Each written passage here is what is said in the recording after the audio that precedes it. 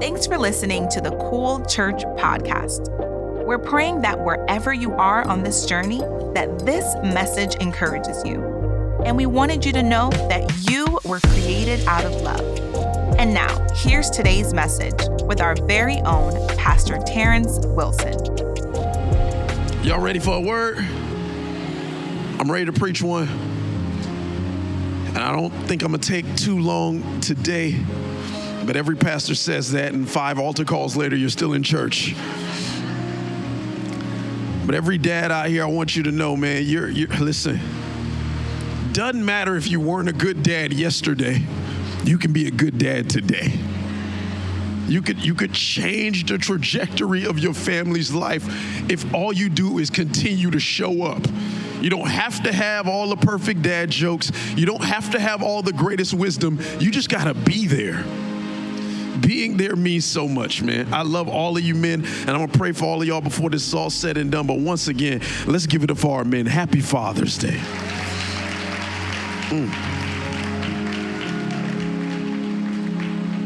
So we're in this fourth part of this higher learning series, and we're talking about the Holy Spirit, but it is Father's Day. But I want you to understand how the Holy Spirit and Father's Day work together. And I'm going to read a verse, and I'm going to pray. And you'll hopefully you catch where I'm going on this Father's Day. The verse is out of Colossians chapter 3, verse 13. And, over the last few weeks, we've been talking about the Holy Spirit, how, it empowers you. And the Holy Spirit is like the wind. It wants to blow wherever it pleases. And how many of you know you got to go with the wind? The thing about the wind is you don't see it, but you see how it changes things. If the wind is on you, it's going to change you. But the wind doesn't want to just change you. It wants to empower you. God has so many different gifts for you. And we talked about the gifts of the Holy Spirit. But I want to take a turn as we talk about the Holy Spirit today to talk about forgiveness. Colossians 3:13. Welcome, online family. I love you so much. Happy Father's Day to all the dads out there. But Colossians chapter 3, verse 13 says, bear with each other and forgive one another. If any of you has a grievance against someone, forgive as the Lord has forgiven you. Forgive as the Lord forgave you. And the church said, if you're taking notes on this fourth part of higher learning, I've entitled it this: Father, forgive. Father, forgive. Let's pray. Father God, I thank you for this day. For this is the day that you have made. God, let us rejoice and be glad in it.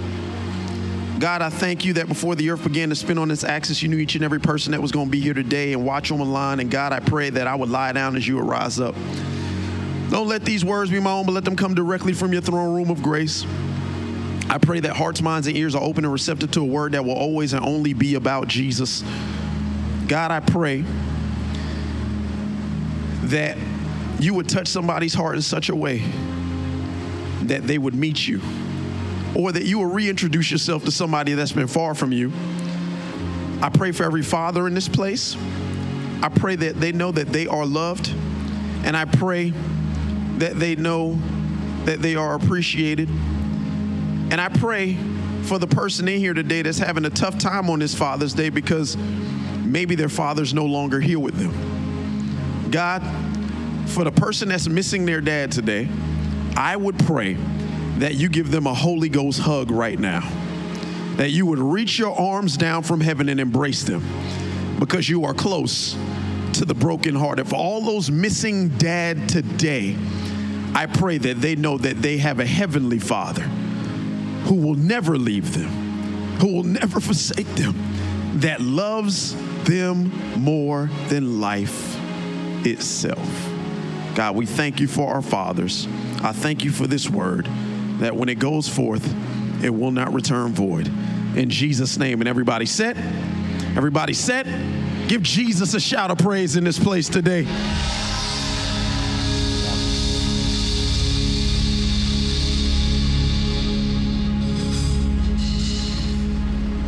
Father, forgive. So On this Father's Day, I want to talk about one of the greatest gifts that a father can give. And if I can be honest with you, God has given me a lot of things, my Heavenly Father. But the greatest gift that I believe that God the Father has given all of us is forgiveness. God has given us forgiveness. And I believe that God maybe even wants to use some fathers today to reconcile some relationships and heal some families. I believe that God wants the earthly father to mimic him. Your earthly father should be a representation of your heavenly Father. So if our heavenly Father forgives, then guess what? Our earthly fathers have to show forgiveness as well. Amen? Our earthly fathers are actually here to teach us what forgiveness looks like. And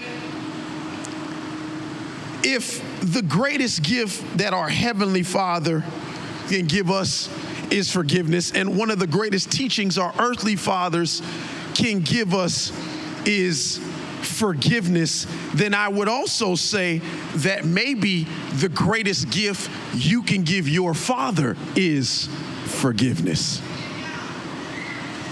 There's some people in this room today, and they kind of tense up on Father's Day because as they sit here and hear me talk about how good of a father my father was, you say that's not my experience. So Father's Day is rough for me. But I would say if the Heavenly Father has forgiven you, maybe you could find it in your spirit to forgive your father. What a great gift you could give on this day. And as I pulled up this verse from the Apostle Paul in Colossians 3:13, I just want to give you some context. When Paul writes, bear with one another, brothers and sisters, when he writes that and he says, forgive others as Christ forgave you, he's sitting in a prison in Rome. He's sitting in a prison awaiting trial. He's like, man, I need to see Caesar. We need to take this thing to the Supreme Court. Y'all got me here on some trumped up charges. Not only am I a Pharisee, not only am I a Jewish man, but I am a Roman citizen, so I am exercising my right to see Caesar. And he sits in prison for years waiting for his actual trial. But while he's there, he's writing 2/3 of the New Testament that we read today. And he writes this book to the church, the Colossian church, and he writes it for two reasons. One, he wants to correct some false doctrine. That's usually why Paul was writing a church. He founded many churches, but he wanted to make sure as an apostle, remember we talked about the role of the apostle. They're supposed to guide and govern the church, right? By teaching them correct theology, teaching them correct doctrine, empowering powerful men and women of God to keep those teachings in place so that the people of God can grow. So what Paul really was for the church was a layer of accountability. How many of you know we all need some accountability in our life? So Paul, being the father of many churches, was trying to hold the church accountable. He's like, hey man, y'all got some stuff that y'all want to clean up, but not that you need to clean up. But not only is he trying to teach accountability, Paul, he wants to teach practical ways for Christian living. We can make Christianity sound super spiritual, but when in actuality, it can be hyper practical. So he gives them some practical handles. He's like, hey, I need you to bear with one another. I need you to have like some patience for one another, because if you're calling yourselves brothers and sisters in Christ, then you actually have to get along. And the only way that you're actually going to know how to get along is if you start to forgive one another the way that Christ has forgiven you. So he gives them this practical handle of forgiveness. How many of you know the world could be better if we would all just learn to forgive one another?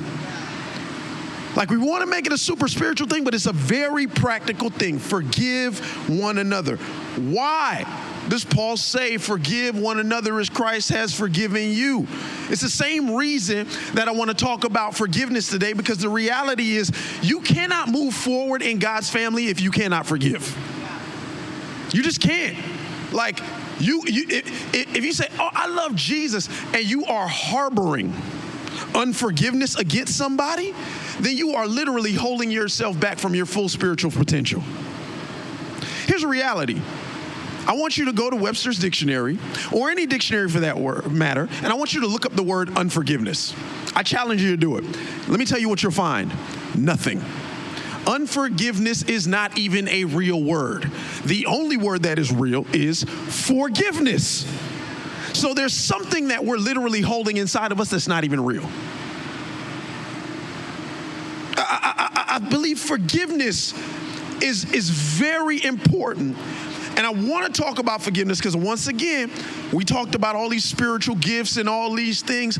We cannot move forward in what God has for us without forgiveness. What does the Holy Spirit have to do with forgiveness? Let's go back to Acts chapter 2, verse 38, when the apostles get filled, the disciples get filled with the power of the Holy Ghost, and Peter preaches a message that starts the Christian church, and 3,000 people get saved. And the Bible says in Acts 2:38, it says, and Peter said to them, repent and be baptized, every one of you, in the name of Jesus Christ, for the what?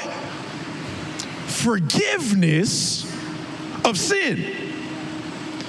He's like, repent. So you get your forgiveness, and so the Holy Spirit part doesn't even come without the repentance and the forgiveness. He says, and you will receive the gift of the Holy Spirit. But you cannot receive the gift of the Holy Spirit unless you repent and receive forgiveness from God himself. So there's a caveat to you receiving this Holy Spirit. In other words, forgiveness must take place for you to operate in your full spiritual potential. You cannot operate in Holy Spirit gifts if there is unforgiveness. And I told you last week, your gifts, your spiritual gifts, they help you figure out and they help you fulfill your God-given purpose. So let's put it all together. If I need my gifts for my purpose, and I cannot get my gifts until I forgive, essentially, I must operate in forgiveness if I want to operate in my purpose. Some of us are literally holding ourselves back from what God has created us to do because we cannot forgive. We cannot find it in our heart to forgive it. I'm telling you, it is like a water faucet that you have allowed unforgiveness to turn closed. And instead of God pouring out all kinds of blessing on you, the faucet is turned off because of your unforgiveness. But God wants to pour out on you. And only God's forgiveness of your sins can truly unlock your spiritual gifts. So in other words, unforgiveness limits your power.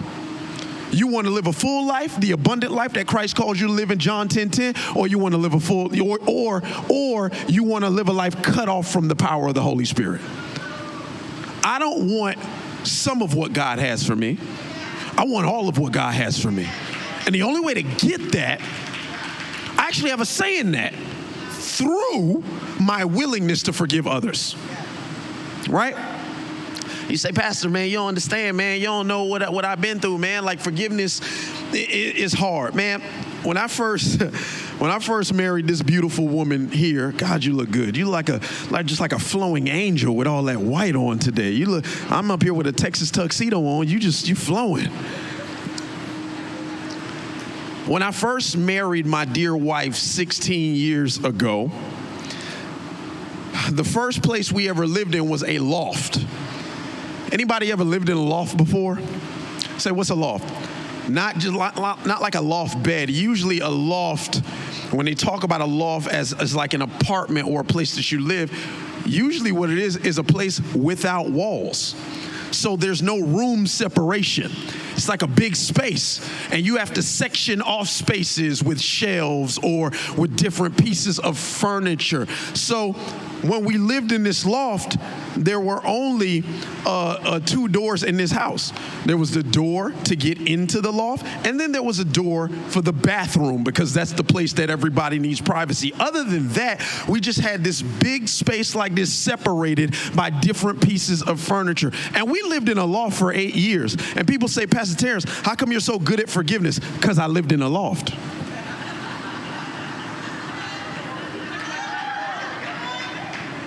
A loft will teach you how to forgive really quick. A loft will teach you how to get over stuff. I remember as a young married couple, we argue, we fight. Listen, stop thinking like, oh, they got it all together, it's perfect. You see their Instagram pictures and she be like loving on him on stage and stuff. We fight like everybody else. We're normal humans. But when we lived in this loft, man, she'll tell you, our fights were the strangest fights of all time. Because usually what happens is people get in a fight and somebody like, well, forget this. And they'll go somewhere and they'll slam a door. We ain't had no doors to slam. Like, she couldn't get away from me. She couldn't. I couldn't get away from her. So we started doing like childish and petty things. Because like, while we were arguing, if we were too upset, and we couldn't like keep going anymore, instead of going to one room and somebody else go to another room, one person will go to a corner and another person went to another corner. Like, 5 years, I'm going over here then. Don't come in my corner. It's my space.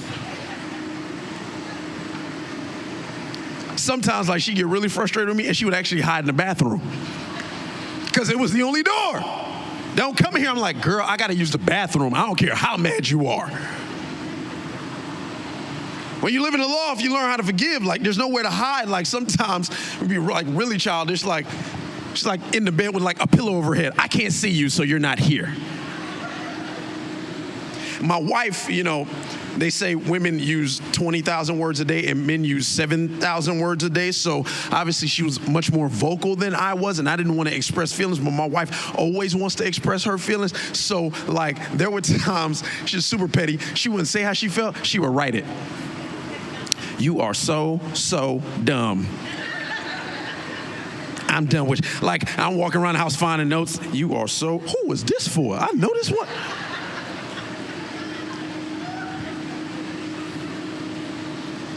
We did it because like it was a better option than screaming and carrying on all over the place, right? That actually might help somebody today. Instead of carrying on, why don't you actually write down how you feel? Might help you, right? When you live in a loft, you quickly understand the concept of forgiveness, because when everything's out in the open, it gets uncomfortable if you allow yourself to continue to live that way. He's like, so we used to clean up whatever our argument was quick, because it was awkward for both of us when we held something against one another. There was nowhere to run. There was nowhere to hide. And here's the reality. We always say, prepare for war in times of peace. It's not if you're gonna have a fight. Harold and Sherry know, because they teach our marriage mentors, you're gonna fight. The reality is, though, we have to fight fair. And the church said, so I want to give you like 3 quick, just practical ways to fight, but fight fair. And this is not just for your spouse. This is like your friends. This is your family. Because some of us got like issues with our family. And one, we can't even remember why we still got issues with your family. But if you just took the time to like resolve it, y'all would have been cool by now. But people just don't fight fair. So obviously, this is the first rule, goes without saying. These are like Wilson house rules. Like, when we fight, 1, keep your hands to yourself. And the church said, we ain't about that abusive nonsense here, man. Like, the fruit of the Spirit is self-control. If your hands are the only way you talk, you need to go get help. You need to get real help. Like, do not I don't care who it is. No one deserves that. And the church said, if you get frustrated in an argument and you feel like you are at an impasse and you move forward, rule number 2, you can take time away from an argument, but you have to circle back to it later for closure. You got to come back. You can't just leave that thing in the air and then be given the silent treatment for a week and then be withholding sex for a week. And then, let me tell you, y'all better stop using sex as a weapon. That's the easiest way to push your mate away from you. Because if they don't get it from you, they gonna look somewhere else. No, y'all want me to be like, y'all want me to be kumbaya this morning. I'm trying to be real with you. Circle back to it. The Bible says don't go to sleep. Don't let the sun set on your what? On your anger. Resolve it. Like, come back to it. I don't care if the fight started at 7 a.m. Before midnight. You come back to that thing. And I'm not just talking to married folk. I'm like, your friend, your mama, your dad. Come back to that thing. Try to figure out some compromise. Try to figure out a middle ground. Here's a rule that I want to throw in there, just if you're a married couple. If you're gonna like separate for a moment to disagree, I would suggest that you do not leave the house. You don't want to create a precedent in your home that every time something happens, you're out the door. We have fought. And we have had some fights where I'm like, Lord, I don't know if she's ever going to see it my way. And she was like, Lord, I don't know if he's ever going to see it my way. The one thing I will say after 16-year marriage, don't matter how bad the fight is, we do not exit the door. We might sit there and pout. We might write, but we do not exit the door. Why? Because we're setting the precedent. We're going to stay in this and fight. We're going to stay in the fight. We're not going to exit the ring until it's over. Right? That's married couples. Please, like, stop setting the precedent every time I'm just going to go out with the fellas real quick. Because you know what you do? You open up your imagination for what could happen. Like, I don't even want to give her those thoughts about me, what he out there doing, or what she out. We don't want to, because what that does is it adds to the argument. Some of you think you're making it better. I'm just going to get out of here. No. All you're doing is allowing the enemy to now start playing with your mind because you begin to wonder what the other person is doing.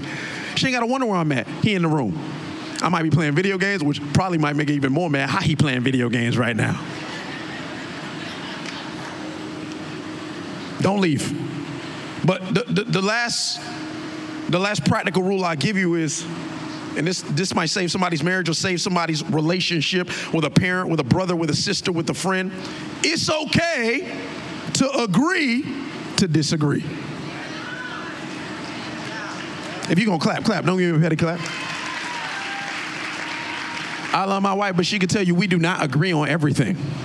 And I actually like it better that way because I know she's going to come to the table with a unique perspective. She knows I'm going to come to the table with a unique perspective. And there are these times that even when we don't agree, we come to an awesome middle ground. And we come to a new conclusion that neither one of us had before our previous conclusions because we decided to find compromise. It's okay to agree to disagree. The prerequisite for a relationship is not that you're on the same page all the time. Sometimes being on the same page is realizing and knowing that we're not on the same page about this thing. It's okay to agree to disagree. That's just practical. I hope that helps somebody out there. Everybody's going to fight, but you got to fight fair. And I don't care how hard you try, the reality is the reason you have to fight fair is because you can't avoid people forever. Some people just going to live life in a silo. You can't do this every time somebody coming. I hate when I'm somewhere I want to be and then somebody shows up that I don't want to see. Now I'm uncomfortable in a place that I want it to be. You want to allow people to make you uncomfortable in spaces that you're comfortable because you weren't man or woman enough to have a conversation? I want to be, you know what that's called? Prison. I want to live free wherever I am. Who the Son sets free. I don't want somebody renting so much room in my head that they dictate where I can or cannot go to feel comfortable. I want to live in freedom, right?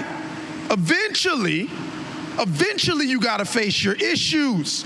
And the thing about unforgiveness, the reason that Paul talked about it so much is because People were driving a wedge in relationships in the church. He's like, how y'all church people acting like this? This is not why we founded this thing. This is not Christ's original intent. Like, I see people in the marketplace acting better than people in the church house sometimes. And Paul was like, no. We're going to nip this in the bud. We family. The Bible says that we belong to one another. We got to fix this thing, and we cannot allow unforgiveness to fester. Eventually, you're going to have to face your issue because nobody wins when the family feuds. Maybe today you've heard that old saying that unforgiveness is like drinking poison waiting for the other person to die. We kill ourselves. We divide family, and we divide the kingdom of God when we refuse to forgive. And I just want to say it because it's real. If you have unforgiveness in your heart today, it's a heart issue that must be checked in order for you to reach your full potential in God's kingdom. So, Pastor, you laid out the issue, you laid out the problem. How do we forgive? How, Sway? You ain't got all the answers, Sway. How? I gotta forgive? Yeah, sure. Easier said than done. Easy sermon to preach, Pastor. Hard one to live. How do I forgive? 2 points and we out. The first one is this. Forgiveness requires the fruit of the Spirit. Forgiveness, it requires it. You can't forgive people without the fruit of the Spirit. Like you need, we hire learners, Holy Spirit. What's forgiveness got to do with the Holy Spirit? You can't forgive without the Holy Spirit. Because you need the fruit. What is the fruit of the Spirit? They're the character of God. The character of God displayed in your everyday life. And you cannot forgive without the Holy Spirit. For Colossians 3:13, the first part says, I just want you to underline this. Bear with each other. Look at your neighbor, say, bear with each other. Look at your other neighbor, the one you don't like because you picked them second, and say, bear with each other. Bear with each other and forgive one another if any of you has a grievance against someone. Bear with each other. When the verse says bear with each other, it's asking us for patience to put up with one another. We family. Y'all got to bear with me. You got to put up with me. Am I going to get everything right? No. But as a family, exercising the fruits of the Spirit, we got to be patient. Like, some people give up on some people so fast. Like, we love to judge people off of a snapshot of their life instead of the entire timeline. Cancel culture is so annoying because somebody can have an amazing track record. They make one dumb mistake and everybody cancel them like they ain't never made a mistake before. It's so stupid. You gonna judge me off a mistake? Because we don't have patience with people. First thing you do wrong, I'm done with you. Like, so you're gonna live your life just casting everybody off? Eventually you'll have no relationships left. So when the Bible says bear with, Paul is saying, hey, I need y'all to put up one another, but like to put up with one another, you have to have patience. But the truth is, to bear with people, I'm gonna tell you something. You need more than patience. You need all the fruit. You need every single fruit of the Spirit. Well, what's the fruit of the Spirit, Pastor? If I needed to forgive, this is why some of y'all have a hard time forgiving, because the Bible says in Galatians 5:22-23, it says, but the fruit of the Spirit is love, joy, peace, forbearance, which means patience, kindness, goodness, faithfulness, gentleness, and self-control. Against such things there is no law. In order to forgive, I need the fruit of the Spirit. So now we're all going to read that same verse together because I need you to know the fruit so that you can exercise them to forgive people that you need to forgive. The Bible says in Galatians 5:22, and everybody read it with me, but the fruit of the Spirit is love, joy, peace, forbearance, kindness, goodness, faithfulness, gentleness, and self-control. Against such things there is no law. Some of us have a hard time forgiving because maybe you have love, but you have no patience.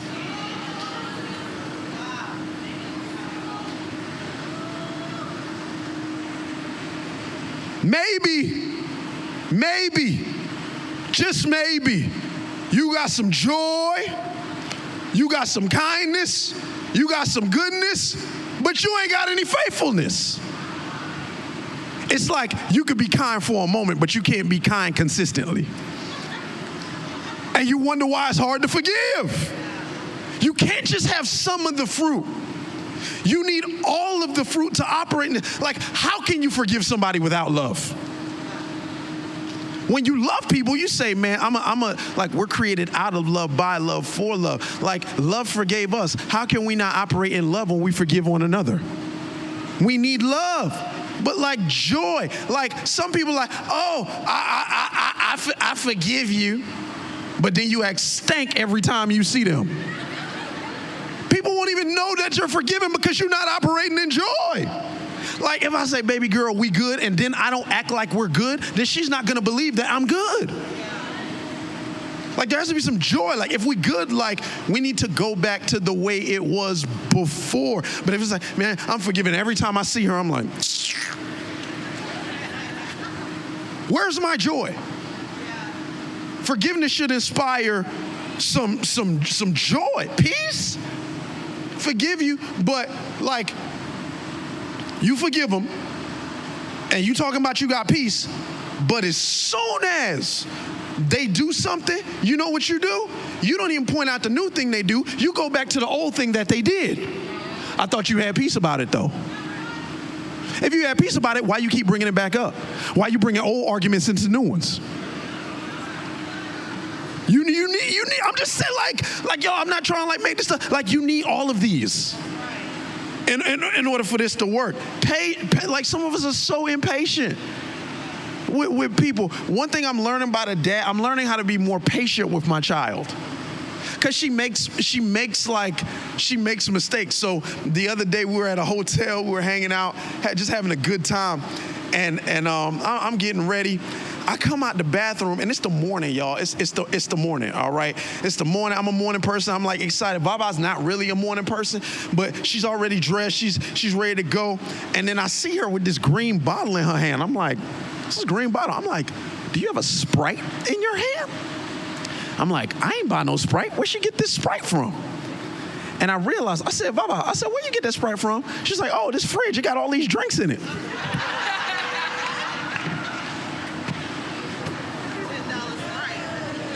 That's the most expensive Sprite I ever paid for in my life.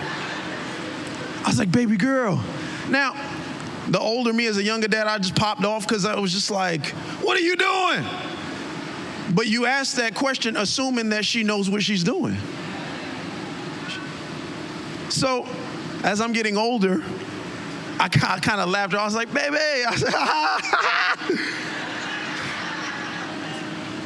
I was like, one, why are you drinking soda in the morning? Like you just woke up. Like, get some water. Like, you know?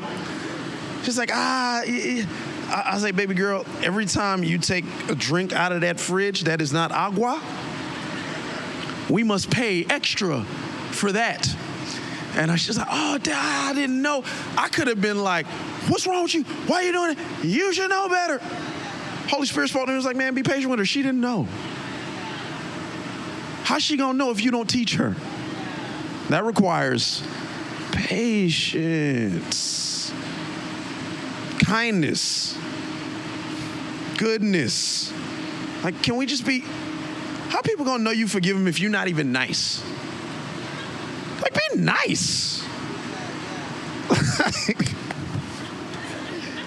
The world is hard already. I love when I go to a restaurant and the waiters are wearing their shirts that say, be nice.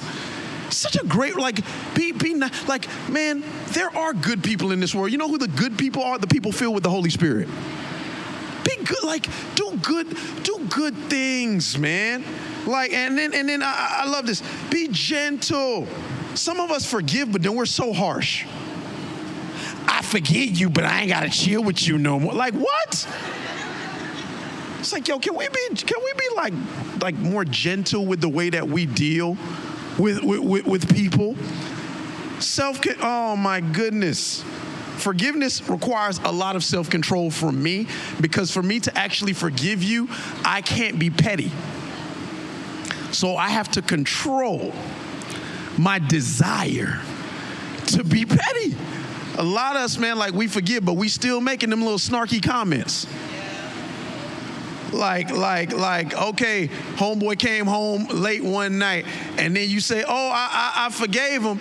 And then when he go out the next time, you sure you gonna come back this time? I'm like, yo, you ain't have to say that. You had to say, you could say, babe, I'm gonna miss you, can't wait till you come back.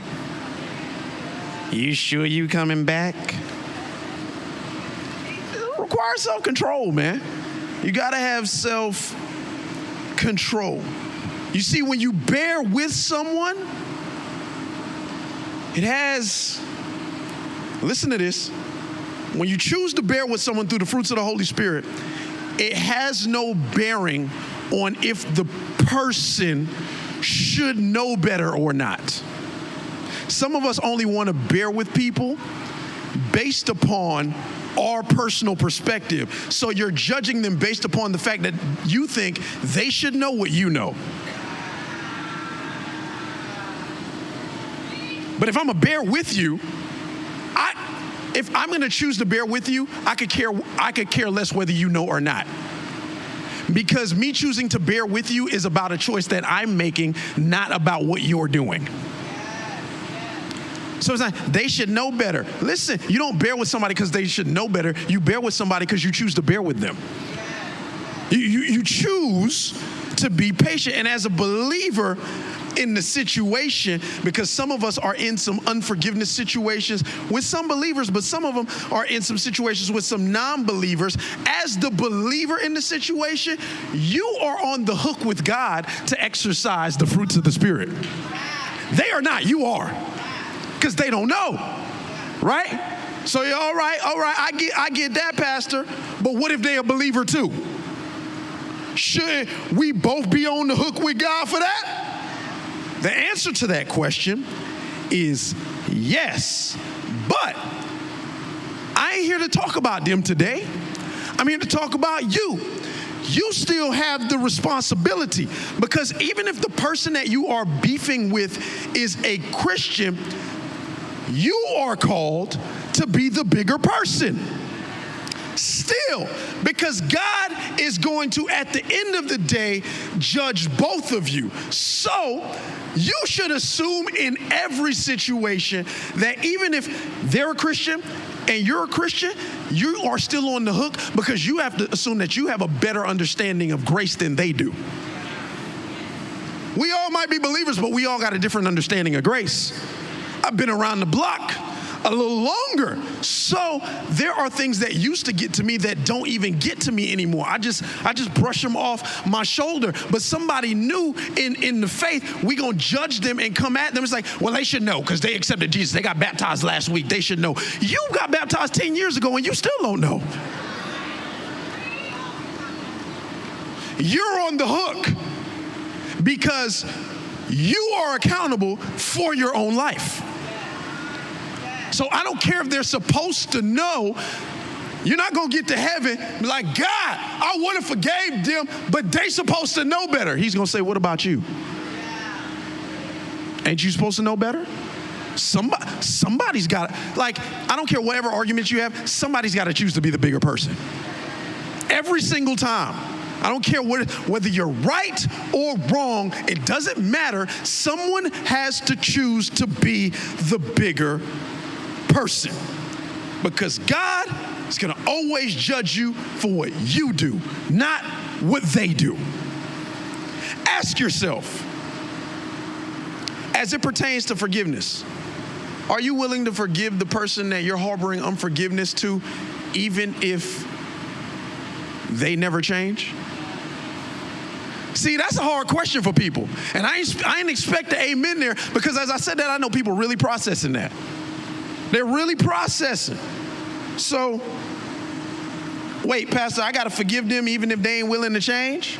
The answer to that emphatically is yes. Do you realize that Jesus Christ himself died on a cross for people that he knew would never change? And it does not stop him from being the bigger person. He could have looked at them Pharisees. God, I know your will, not mine. I ain't dying for them, though. We wouldn't be here worshiping right now. Jesus doesn't just die for those he knows will receive him. He dies for people that he knows will never change. As it pertains to unforgiveness, I want you to hear this. I want you to hear this. As it pertains to unforgiveness, it's not about what the other person is going to do.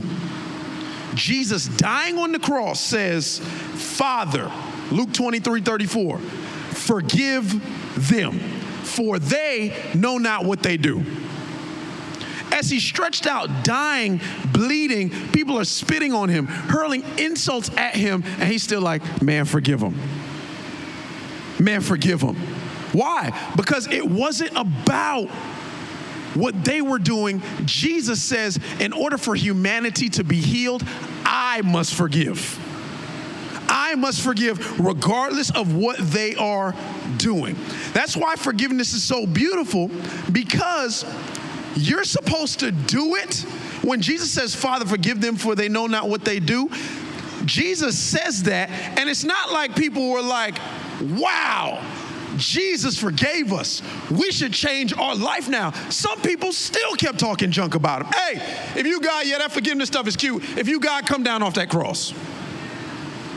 So when we forgive, true forgiveness that comes from God is beautiful, because you're supposed to do it in spite of how the other person will respond.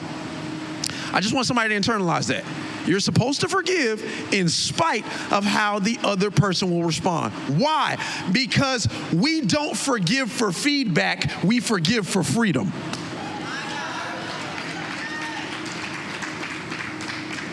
Some of y'all only willing to forgive because you just like you waiting for somebody to apologize to you before you forgive them. If Jesus was waiting for our apology, all of us would not know the salvation that we need in him. But Jesus says, let me forgive you before you even have the opportunity to apologize. Why? Because when I forgive somebody, I don't care if they say, man, I am so sorry I hurt you. You know why I forgive them? Because I don't want to walk around holding that weight on my heart of unforgiveness in me. I don't forgive them for their I'm sorry. I don't forgive them for their feedback. I forgive them for my own freedom. I want to be free from the drama, so I forgive. But some of us have walked around with pain for years because we still waiting on the feedback. I'm waiting on them to apologize and then I'll forgive them. Well, you are living in bondage. You are living in bondage. You may be waiting on a response. I'm telling you this to free somebody that may never come from a man. Some of y'all waiting on something that's going to come from a man, a response that may never come from him. You know what? I don't live for a response from a man. I live for the one response that actually matters, and it comes from God. And you know what that response is? It's not, I'm sorry. It's, well done, my good and faithful servant. I live for the audience of one. So if man never responds the way that I want them to respond, I'm always going to live in such a way where God responds, well done. Every time you forgive my son or daughter, he says, well done. When it's all said and done with my life, I want to live in freedom, knowing that I did a job well done, and I didn't walk around in the shackles of my unforgiveness, but I walked around in the freedom because Jesus set me free. If you believe it, say amen. The fruit of the Spirit helps us to bear with each other to make forgiveness possible.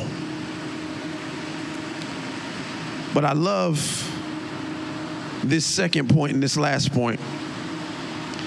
If forgiveness requires fruit, make sure you're eating from the right tree.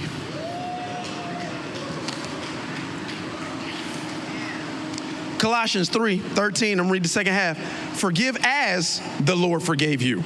Forgive as the Lord forgave you. Some of us can't forgive because the fruit that we are eating is coming from the wrong tree. It ain't God's tree, it's your tree. If I'm eating from the fruit of the Spirit, if I'm eating from God's tree, then I'm eating love, I'm eating joy, but if I'm eating from my tree, I'm eating pettiness. I'm eating anger. I'm eating disappointment. I'm eating expectation. None of those things will help me forgive properly. But what does the Bible say? Galatians 5:24-25. Those who belong to Christ Jesus have crucified the flesh with its passions and desires. 25, catch this. Since we live by the Spirit, let us stay in step with the Spirit. If you want to live by the Spirit, you got to do what the Spirit does. You got to go where the Spirit goes. You got to receive from the Spirit. You got to eat from the right tree. You got to stay in line. You got to stay in character with the Spirit. That's what this is telling us. So if you can't forgive, I have to question where your example of forgiveness is actually coming from. What tree are you actually eating? What fruit are you actually eating? Maybe you might be in this room and you say, man, my earthly father gave me a bad example. But here's the reason. Here's the reality. You got another example to pull from. As a Christ follower, sure. I already said it. Dads ain't perfect. I know I'm not perfect. But the truth of the matter is, you don't have to pull from that example. You have a heavenly Father that says, I got the right tree you should eat from. You eat this fruit, and I'm telling you, you always gonna know how to forgive. I love this because your level of forgiveness should be in step with God the Father's, because as a believer, the fruit of His Spirit should flow through you. But I do also recognize it's hard to forgive if you don't even realize you've been forgiven. When the Bible talks about forgiveness, it does a very good job at letting us know that we should forgive and that we have been forgiven. Just to give you some Bible so you know I'm not making all this up, Matthew 6:14-15, for if you forgive other people when they sin against you, your heavenly Father will also forgive you. But if you do not forgive others of their sins, your Father will not forgive your sins. I thought God forgives everybody. Yeah, when they learn how to forgive. Mark 11:25. And when you stand praying, if you hold anything against anyone, forgive them. He's like, don't even pray until you forgive. Some of y'all praying, God smite them. Wrong prayer. You should be praying, God forgive me. Forgive me. Forgive them so that your Father in heaven may forgive you of your sins. Ephesians 4:31-32. Get rid of all bitterness, rage, anger, brawling, and slander, along with every form of malice. Be kind and compassionate to one another, forgiving each other, just as Christ forgave you. The thing about forgiveness is that it's very hard to understand as a concept if you have not fully experienced forgiveness. Forgiveness is hard to grasp if you lack the experience of forgiveness. It's funny. Being a dad has taught me a lot. And you know what's one of the things I learned as a dad? You don't have to teach kids how to sin. They come out the womb ready. They like, David, I was born in sin. That's what David said, right? Like, if I sit around long enough and I leave my child to her own devices, especially when she was small, she just do all kinds of crazy stuff. I'm like, where you learn that? She didn't. It's in her, just like it's in all of us. For all have sinned and fallen short of the glory of God. What I realized, you don't have to teach kids how to sin. You got to teach kids how to say, I'm sorry. You got to. because they don't know that. Like sin is innately in them, but like, I'm sorry, like, nah. They'll say no before they say I'm sorry. No, shut up, say I'm sorry, right? I want you to catch this. Like, I never forget, there was a time, and y'all play, man, so this sound more spiritual. There was a time that when Baba was like real small, and as honestly, I you know what I just realized, Joanne? I've traumatized Baba. She has this thing with spicy food. I realized I caused it. Yeah, I love spicy food. I love, the hotter the better. So one day when Baba was real little, you know, we always gotta like prepare food, and then, you know, Joe will always make mine a little bit spicier, you know.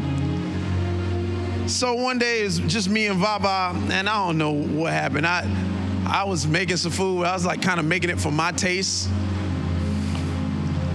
And I'm like, all right, Baba, come eat.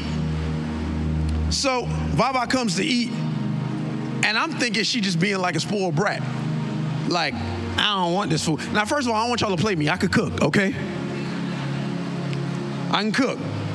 But Baba's like not eating the food. She's like, Dad, it's spicy. It's spicy. She was I'm like, what you talking about? It ain't spicy. Like, I'm eating it. I'm like, it ain't spicy. It ain't spicy. And you know, sometimes like when you know, you season food with certain seasonings, and like, you know, it might not hit all the food, but it might hit a portion of it. Oh, what you talking about? It's fine. I'm like crushing it. That's spicy, that's spicy. I'm like, sick of this. You're an ungrateful child. I work hard, put the food in front of you, put the food in your plate. You eat this food. You eat the food now. People in Africa that don't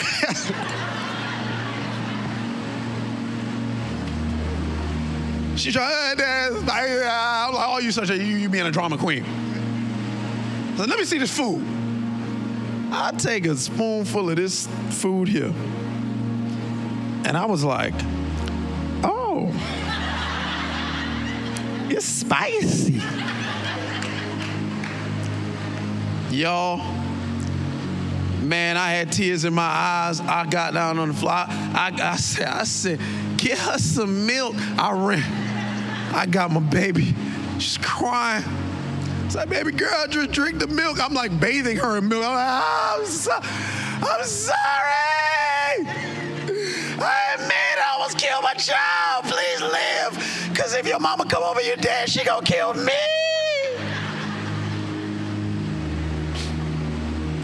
Gave her milk. And I was like, baby, I'm sorry. Situation calms down. And I go up there, I was like, baby girl, you know dad ain't mean that, right? She was like, still kind of feeling some kind of way about it. I was like, I'm so sorry. I can't believe I did that to you. And I really spent a moment like just saying I'm sorry to my little baby girl. I had to humble myself. I'm the dad, I'm the old man, supposed to, you know the right thing. I had to humble myself before my own kid. So I never meant to do that. And we've been going on that sorry journey for a while. And now that my child is 13, because of those times in my life where I humble myself as a parent, because see, some parents got this thing. It's like, I'm the parent, so I'm always right. And you never really teach your children forgiveness properly because they've actually been hurt from things that you should have apologized for and you didn't. So now they walk around with that hurt their entire life, and it jacks up all their relationships. Let me tell you something about my child now. When my child does wrong, she will look me in the eye, and she was, Dad, I'm so sorry. I can't believe I did that. And my child is looking for my approval so much, she'll just start doing things around the house because she thinks if I do something, then Dad's gonna be okay with me. Dad, you good? You see what I'm doing? She's like washing dishes. Like, Dad, you good? She's like mopping floors. I'm like, baby girl, you ain't even gotta do all that for my approval because I love you no matter what, but I'm blessed as a father because she understands the importance of saying I'm sorry. Where'd she learn that from? Her old man had to humble himself. And she's seen me and her mother do that time and time and time again. Now, she's so quick to say I'm sorry when she does something wrong. And what I want you to understand is she couldn't understand that until she experienced it. Y'all, forgiveness works the same way. It's hard for some of us to process how to forgive people until we realize that we have been forgiven. There are things in life that you can only learn through experience, and forgiveness is one of them. There's not a person on this planet that was born forgiving except Jesus. Why was Jesus born forgiving? Why? Because the Bible says he was redemption before creation. His very purpose was to come on this earth and forgive. The rest of us, we got to learn it.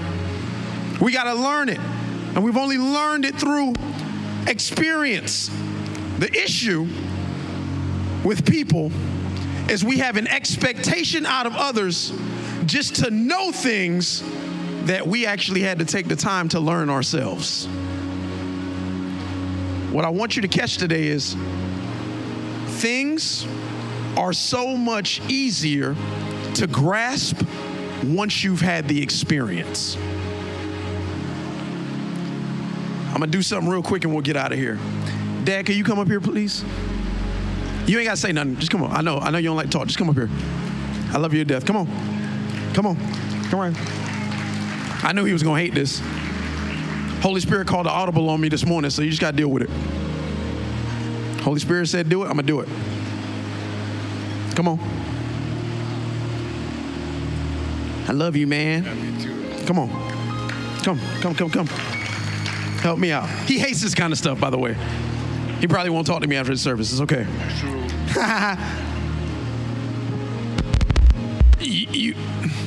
Until you've had an experience, some of us find it so hard to forgive people because we haven't had an experience. And we hold stuff against people because we just assume that they should know. When some things people do, they don't even realize, right? You heard that old saying? You can't really understand or know somebody till you've walked a mile in their shoes. Hey, Dad, take your shoe off, man. Let me see it. Take it off. You're my dad, so this is cool to do. You know, when I was little, I used to wear your shoes and I couldn't fit them. Yeah, I know. So yeah, give me the other one. I actually fit this now. So he's kind of cool. I feel like Michael Jackson. Billie Jean is not my lover. I love my dad. He's a humble dude, get the shirt off his back for anybody. But his shoes feel different on my feet because they're not my shoes. I can't walk the way I normally walk in his shoes. I feel different in his shoes because my shoes are different. I got flat feet, so my shoes have to be a little bit bigger. I got arches in my shoes. I'm telling all my business for no reason, but I feel different in my dad's shoes, man, because they're not my shoes.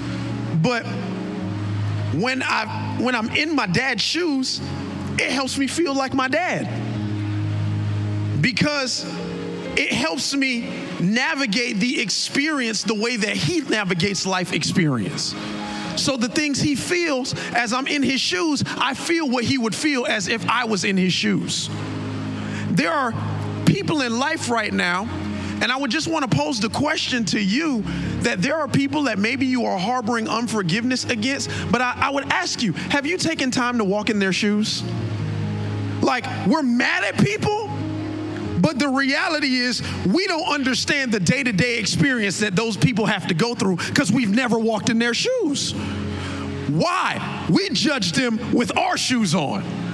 So we judge people with our experience. We judge people with our trauma. We judge people with our relationships. We judge people with our wisdom. We judge people with our knowledge. My expectations of him as a dad only come from what I know. So if he doesn't meet my fatherly expectation, it's not necessarily because he was a bad dad. if I take time to walk out his life experience, then I may learn that there was past trauma in his life that caused him to be the dad that he was to me.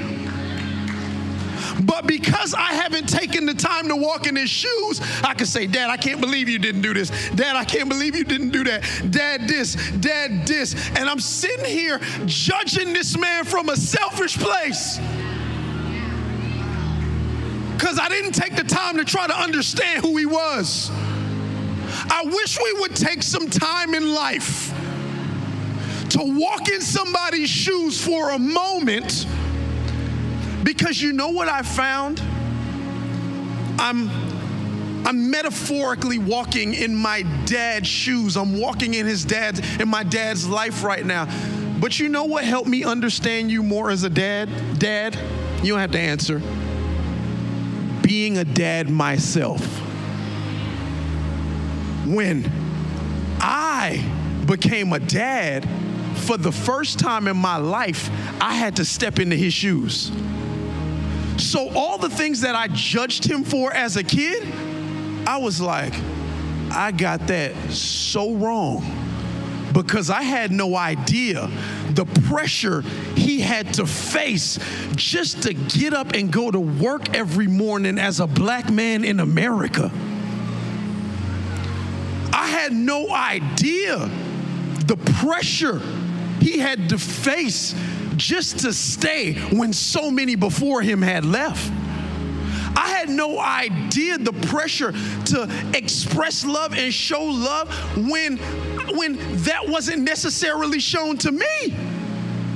But now that I'm a dad, I'm like, I have so much more grace for your experience, because now every day I got to walk in your shoes. So because of that, I want to do this. And Dad, you ain't got to say nothing. But Holy Spirit's like, you have to do this. I have to do this. Now that I'm finally a father and I'm walking in your shoes, I want to say, Dad, I want to ask for forgiveness. And I want to say, I'm sorry for all the times I judged you, not knowing what it felt like to be you. Until I had my own kid, I didn't know how hard it was to express love to a kid.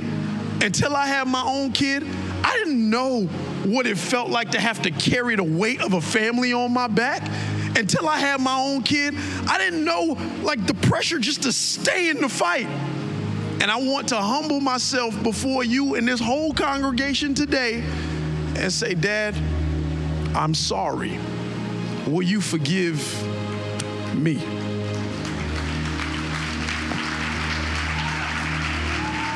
I love you, man. I hope you know. I hope you know, man.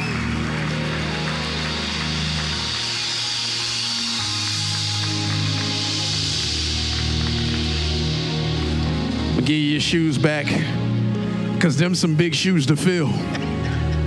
I love you, man.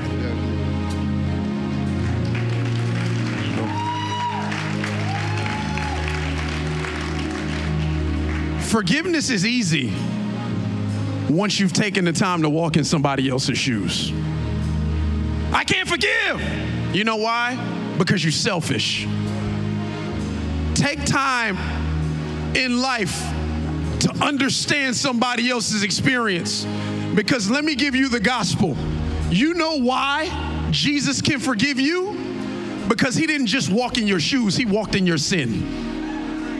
He that knew no sin became sin for us, so that in him we will become the righteousness of God. The only reason that Jesus can forgive you today, because he did not die for you, he died as you. He took all of your sin. He stepped in your shoes. He got down from heaven and says, I want to know what it feels like to be Brianna. I want to know what it feels like to be Harold. I want to know what it feels like to be Sasha. I want to know what it feels like to be Kevin. So I'm going to step inside of their shoes, and wow, I never realized how hard it was to be them. So I am going to show them what forgiveness looks like. Why? Because I've walked a mile in their shoes. If you can believe it, say amen.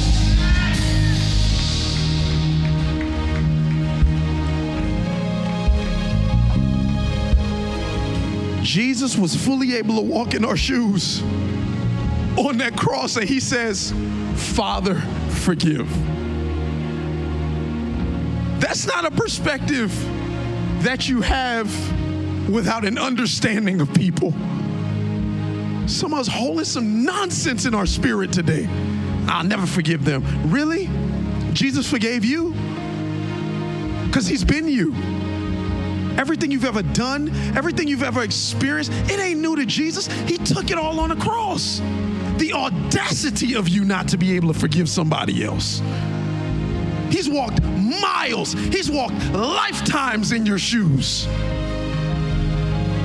Can you find it in your heart to forgive?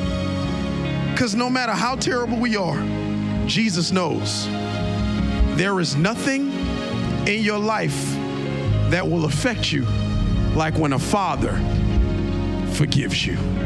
If you believe it, say amen. Thank you so much for tuning in. To hear more messages like this one, please be sure to subscribe and check out our podcast channel. And if you like what you heard, please consider sharing with your friends and family to be a blessing to their lives as well. Don't forget to connect with us at our website, thecoolchurch.com. And be sure to follow us on Instagram and Facebook at We Are Cool Church. And always remember that you were created out of love.